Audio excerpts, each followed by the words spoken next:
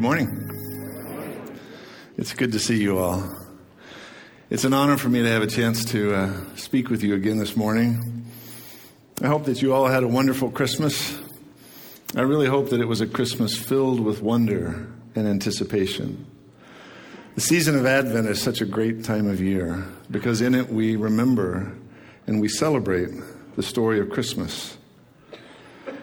That God loved us so much that he would come in this way, that he would live among us, that he would give himself for us, and that he would promise to return for us.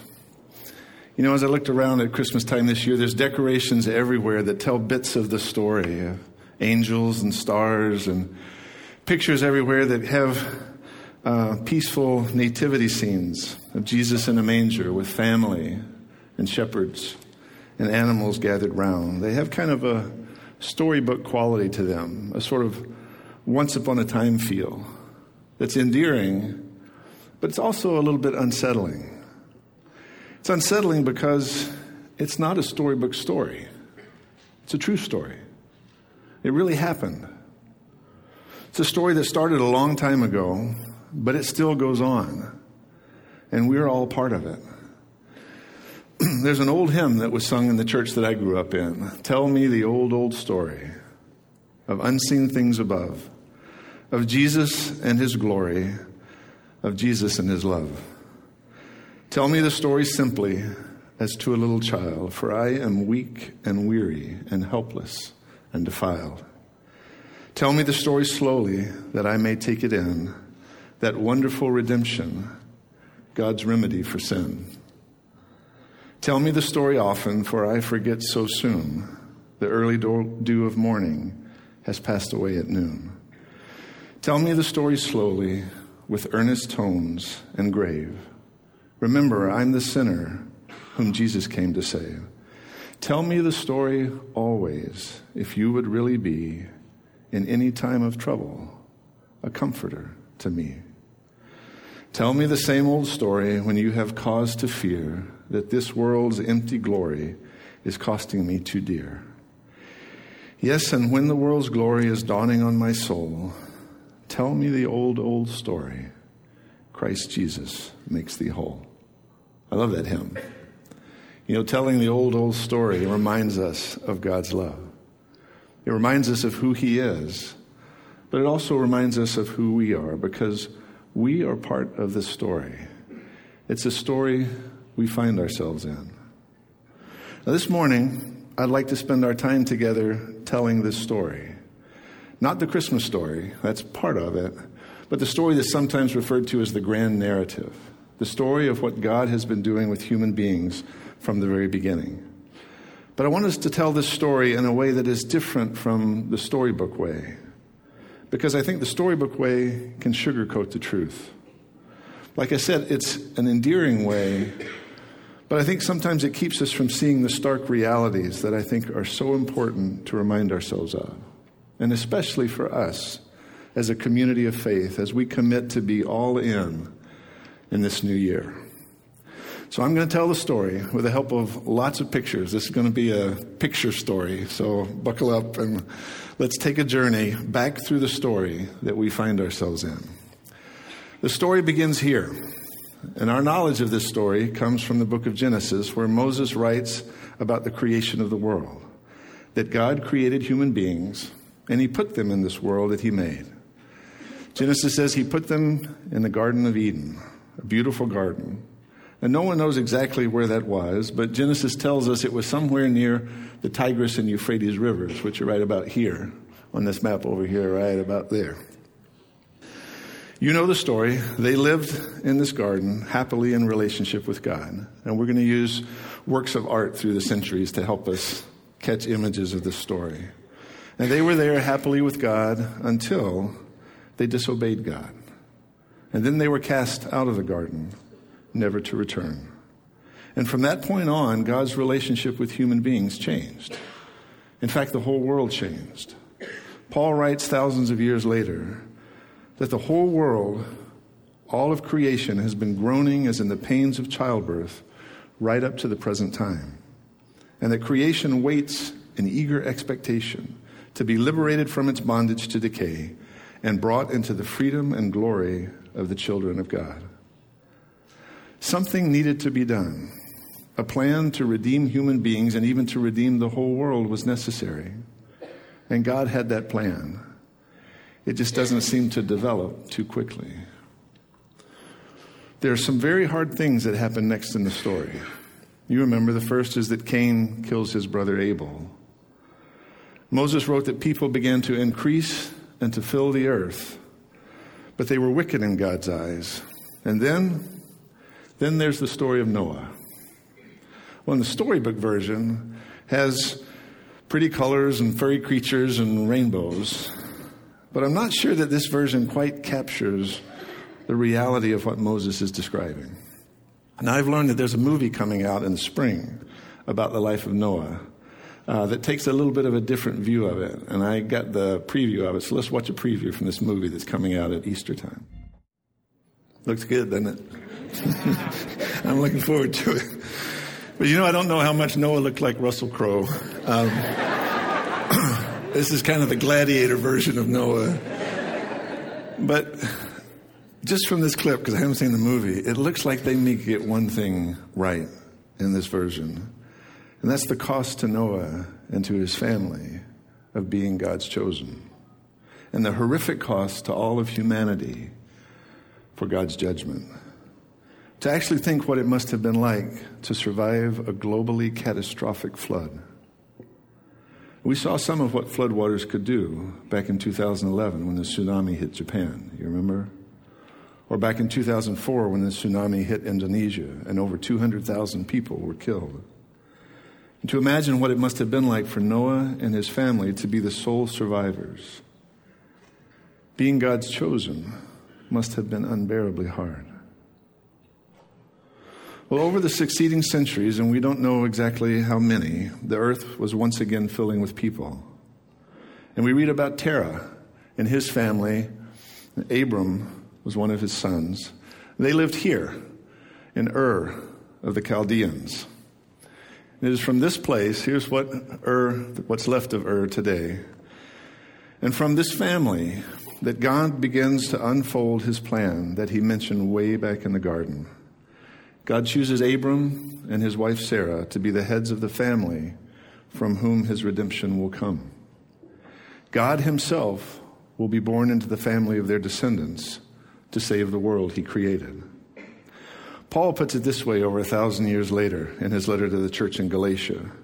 The scripture foresaw and announced the gospel in advance to Abraham. All nations will be blessed through you. So those who have faith are blessed along with Abraham, the man of faith. Abram and his family had journeyed from Ur to Haran up in the north, and they had settled there. And God appeared to him there and said, "Leave your country, your people, and your father's household, and go to the land I will show you."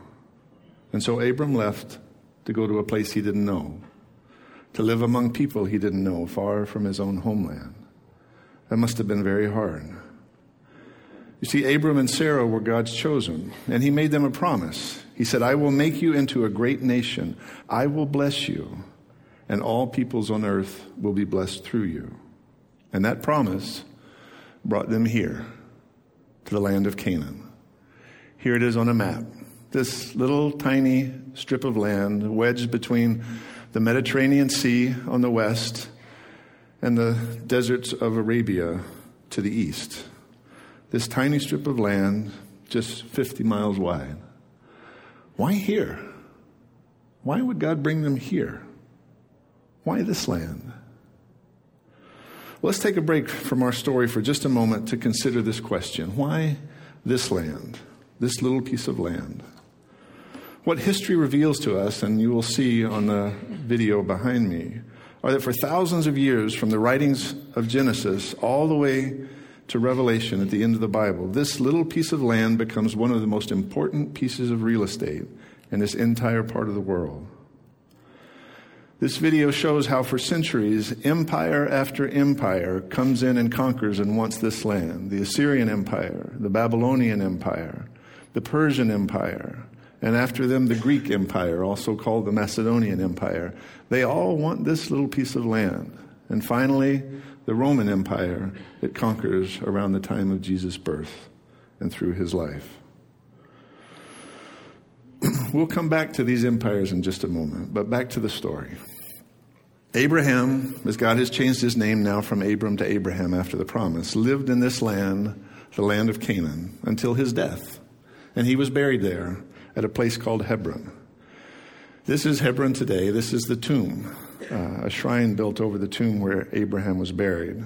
Also buried there are Isaac, his son, and Jacob, Isaac's son. You remember their stories. There were fights over birthrights, fights with angels, fights over who was favorite, Jacob's sons selling Joseph into slavery, and a famine that eventually came to the land of Canaan that required Jacob and his sons and all of their peoples to leave the promised land and to go to Egypt to find food. These are hard times for the people of the promise. And over the years that follow, as they live in Egypt and grow in number, Moses writes, there arose a Pharaoh in Egypt who didn't know Joseph. And he was afraid of the Israelites because they had grown so many. And so he made the descendants of Jacob, the Israelites, the people of the promise, slaves in Egypt. The descendants of Abraham, the children of God's promise, just a few generations before, are now slaves, oppressed, persecuted, in abject poverty and suffering. These are the chosen people of God, and they remained in this place of unbearable suffering. Do you remember how long? For 400 years. 400 years. Can you imagine that? That's almost twice as long as the U.S. has been a country. Why? Why would God leave them in suffering for that long? What was he doing? Why would he want this for his chosen people? Well, at the end of those 400 years, God chooses Moses through an almost unmentionable story of suffering and the deaths of many children, through Moses' exile into the desert, and then through horrific plagues and eventually the annihilation of the entire army of Egypt. God chooses Moses to lead his people out of Egypt and to the promised land. But on the way, they must pass through here. This is the wilderness of Sinai, the land between Egypt and the promised land. God led them, you remember, by a pillar of cloud and by a pillar of fire to this place, Mount Sinai, where he gave them the law to guide them. But you know the story. The people were impatient. They were afraid. They were unsure. And they sinned against God. And so they had to remain here for 40 years. 40 years wandering in the wilderness, living on manna and quail. Until finally, God is ready to lead them to the promised land. The promised land, the land promised to Abraham and his descendants, to their homeland, to a land flowing with milk and honey. But when they arrive at the border of this land, they discover that during the centuries they have been gone, others have moved in. This is one artist's idea of what one of the kingdoms looked like when the Israelites came home. Their homeland was filled with small kingdoms, fortress cities with high walls like the walls of Jericho. So after centuries in slavery, decades wandering in the wilderness, the Israelites return home to have to fight their way back into their homeland. Really? How unbearably hard that must have been. You know, I think sometimes we imagine that the Israelites look like these. Soldiers, mighty soldiers, holy soldiers, praying soldiers, but soldiers nonetheless. But I don't think that's true. I think they look more like this. This is a picture from the 1800s of slaves from Africa on a slave ship in the Persian Gulf. We have to remember that the Israelites were slaves. They had been slaves for generations, and they were faced now with decades of war to be able to live in the land promised to them. This is Megiddo. It's in the northern part of Israel, and this is what it looks like today. It's one of the kingdoms that Israel had to conquer.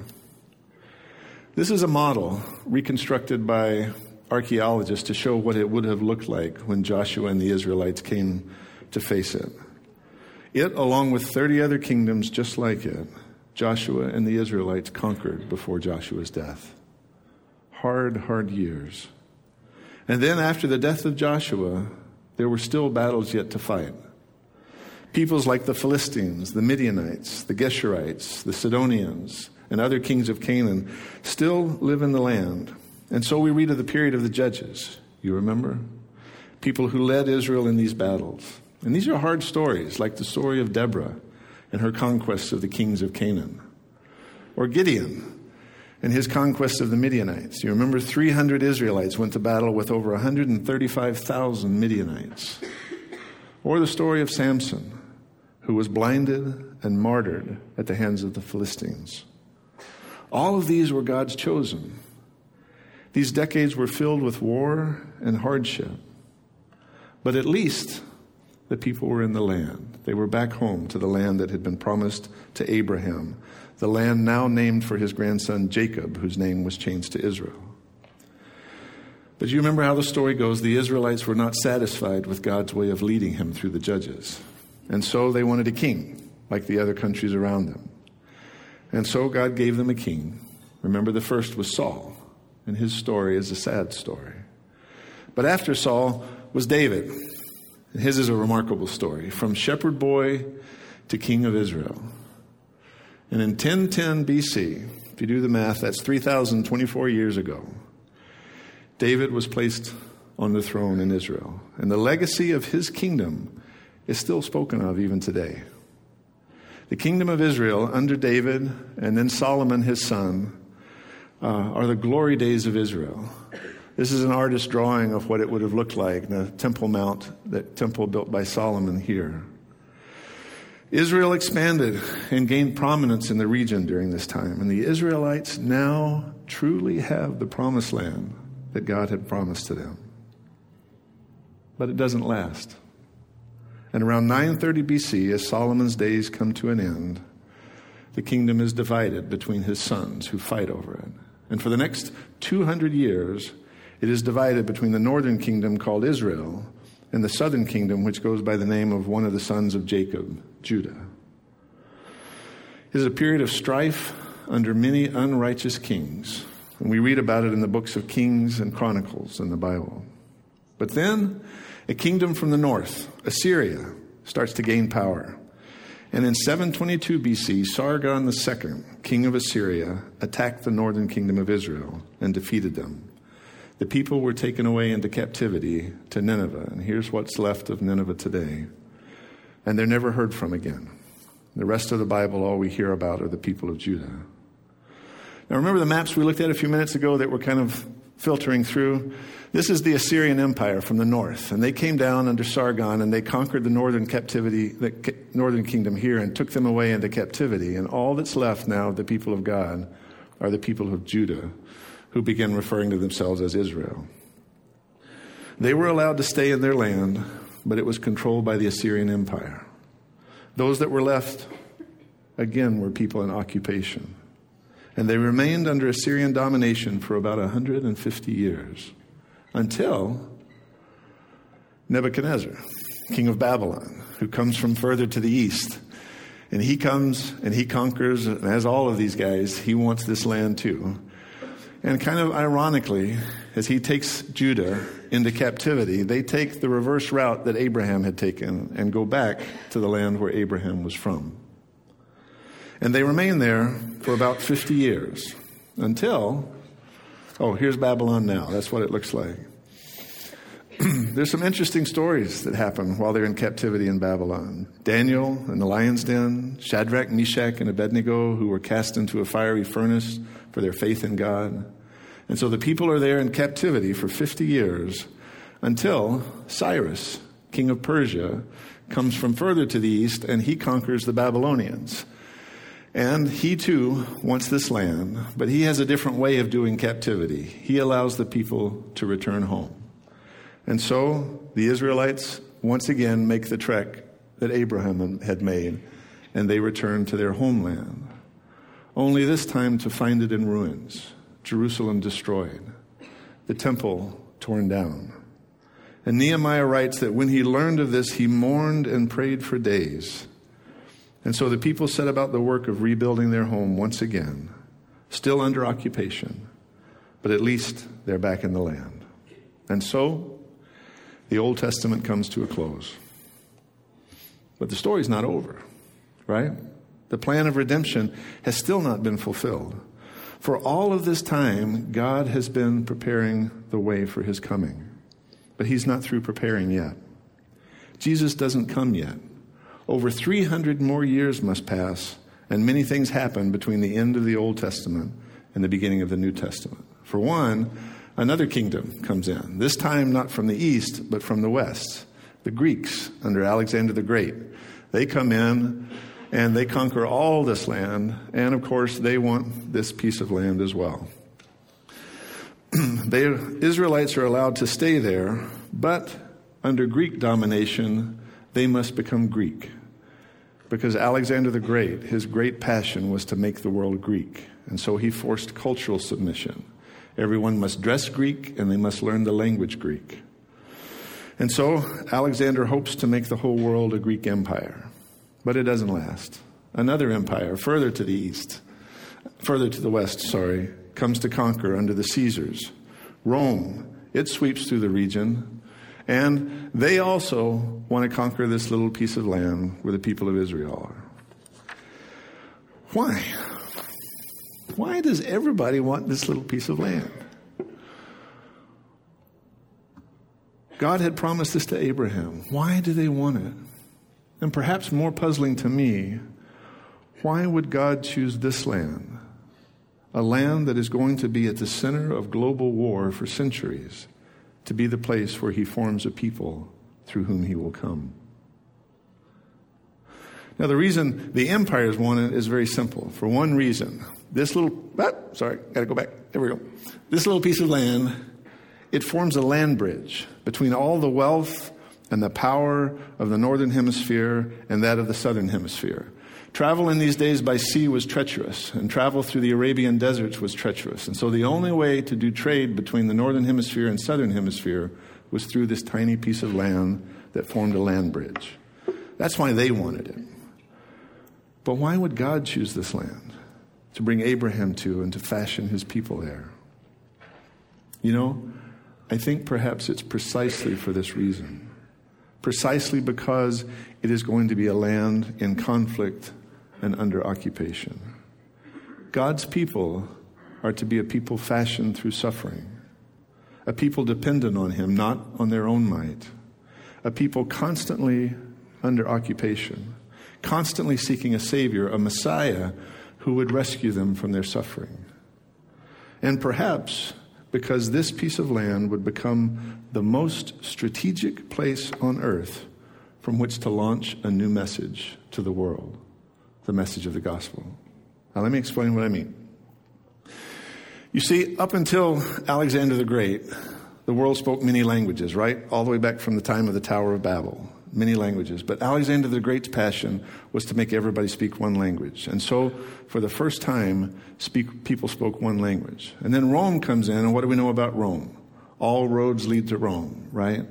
Rome established an amazing network of roads throughout the entire empire, uniting Europe and Asia with Africa.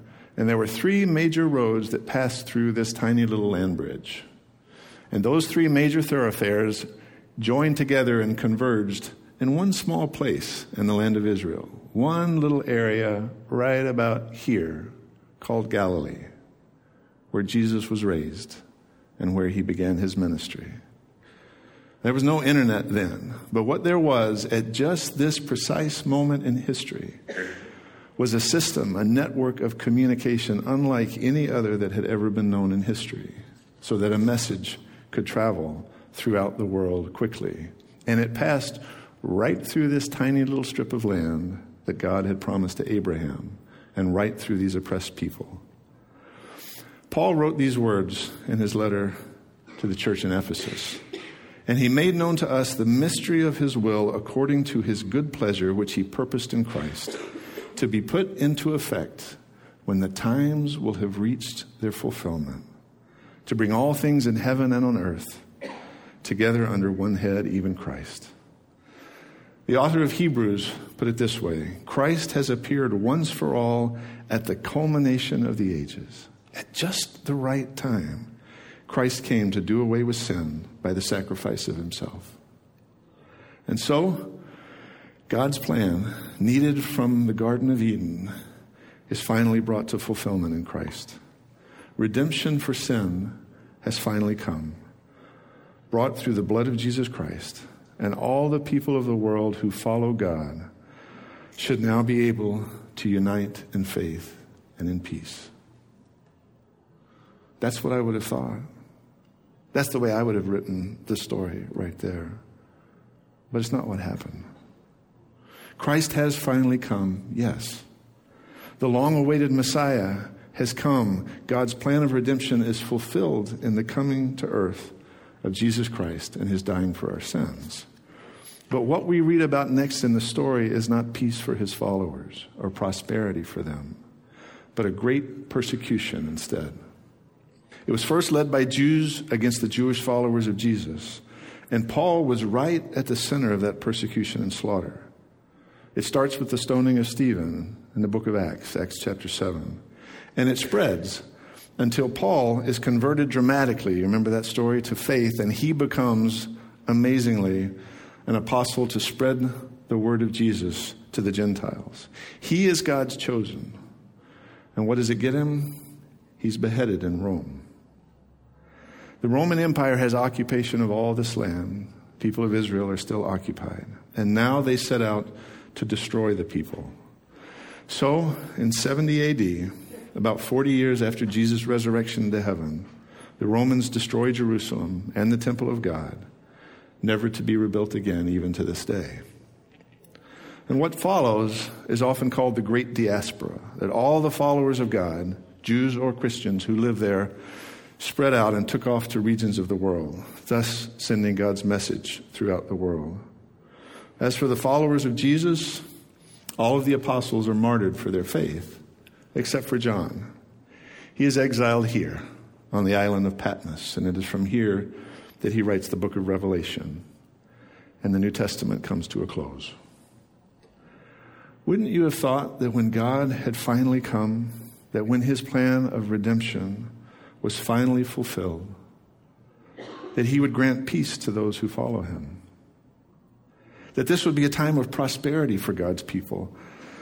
That's what the apostles thought. You remember they kept asking Jesus, is this the time when you're going to restore the kingdom as it was with David? And Jesus would say, you don't understand. It's not what happened. Following Jesus meant persecution. It meant suffering. It meant occupation and oppression. And for the next 250 years, Caesar after Caesar would persecute the followers of Jesus. Unimaginable suffering again for the people who would follow God. And we're only now up to 300 AD. There's so much more story to tell to get to where we are today. But don't worry, we don't have time for that this morning. Now you may be wondering, why have I taken us on this journey through some of the harsh realities of the story of God's plan, especially right now, after the joy of Christmas? Well, it's precisely because of Christmas that I think we need to remind ourselves of this story. It is what makes Christ's coming make sense. You see, he did not come as a king in wealth and in power. He was born to a poor family, a family that was in scandal because Mary was an unwed mother. He came to an occupied people, suffering for centuries in oppression that God had allowed, and clearly at times God had orchestrated. He came not to promise prosperity, but to show us a way to live life that would truly honor God. Back at the beginning of Jesus' ministry in his home synagogue in Nazareth, which would have looked something like this. This is a reconstruction that stands in Nazareth today. Jesus stood up to start his ministry and claimed his mission by quoting the words of Isaiah the prophet. He said, "The Spirit of the Lord is on me because he has anointed me to proclaim good news to the poor. He has sent me to proclaim freedom for the prisoners and recovery of sight for the blind, to set the oppressed free, to proclaim the year of the Lord's favor. This is the small town of Capernaum on the northern shore of the Sea of Galilee. Peter's home was here. Jesus spent a lot of time here with his disciples, teaching them about what his mission was, about the kingdom of God. He said, "The time has come. The kingdom of God has come near. Repent and believe the good news." When he taught them to pray, he said, "Our Father in heaven, holy is your name. Your kingdom come, your will be done on earth as it is in heaven." Jesus said that the kingdom of God is here now, and that it's not a kingdom of this world. It's not about earthly power. It's not about wealth. It's not even about land. It's a kingdom that is about justice and mercy and love. James, perhaps the brother of Jesus, wrote in his letter these words: "Religion that God our Father accepts as pure and faultless is this, to look after orphans and widows in their distress." The kingdom of God is here, and we are all part of it. Our mission, it's the same as Jesus' mission.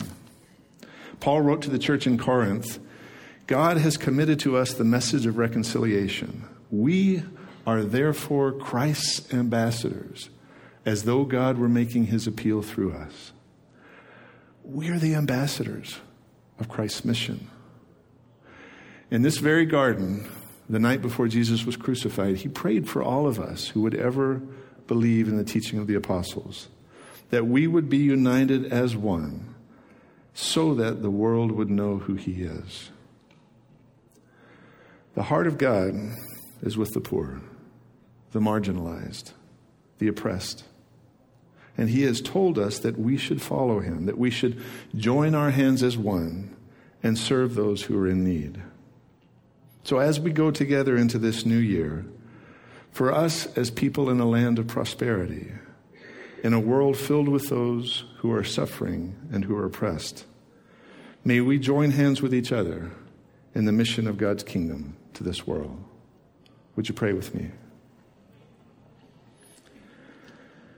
Gracious Father, your ways are beyond us. But what we know, the simple truth is that you love us. That you love us so much that you have given of yourself to come and live among us, to suffer along with us, and to enter the oppression that our world knows, Father. And through that, to bring your redemption. And so we ask, Father, that you would inspire us, that you would empower us to be a part of that mission, to be your ambassadors in this world, that we might devote ourselves to living lives that are worthy of the gospel of Jesus Christ, and that we would give richly of what we have received to those who are in need. In Jesus' name, amen.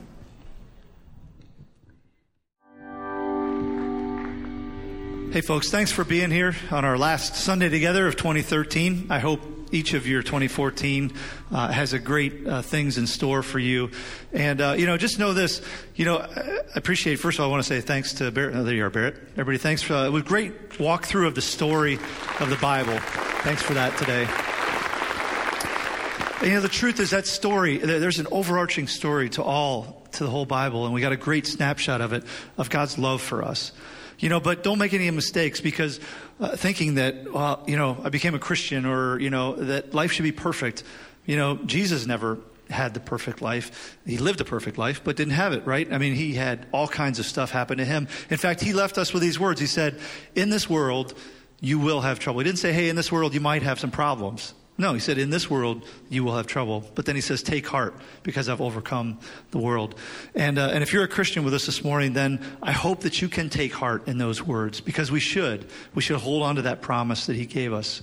And if you're not a Christian this morning, if you're here kicking the tires on that Christianity thing and saying, well, what's it all about? Hey, I am glad you're here. Keep asking questions. Talk to somebody maybe who invited you. Come up after the service. We have folks from our prayer team who will be up on the front. Maybe, the holidays can be tough. And there can be a lot of stuff that weighs us down. If you have something that you just want to unload, that you would like to be prayed for, or just somebody to listen to you, feel free to come on up. Our prayer ministry team will be up here afterwards, and they would love to be able to pray with you in a specific way. And so in the meantime, I hope you guys have a great ending to your 2013. Be safe this week. One other thing, be safe as you walk out of here. I don't know what it was doing when you came in, but it's started sleeting a little bit, and it's right around 32 degrees. So actually the surfaces are getting a little slippery now. So be very careful as you're walking out, as you're walking to your car, all right? And have a safe 2013 ending, and we'll see you next year, all right? Let me pray for us before we go. Lord, we thank you for your goodness and your grace and the promise that you make to us of eternal hope. We thank you that in the midst of all the things that we might be going through, that you are here with us in the midst of us. And so those promises we are going to cling to today and even in the coming days as we celebrate 2014. It's in Jesus' name we pray. Amen. You guys have a great week. We'll see you next year.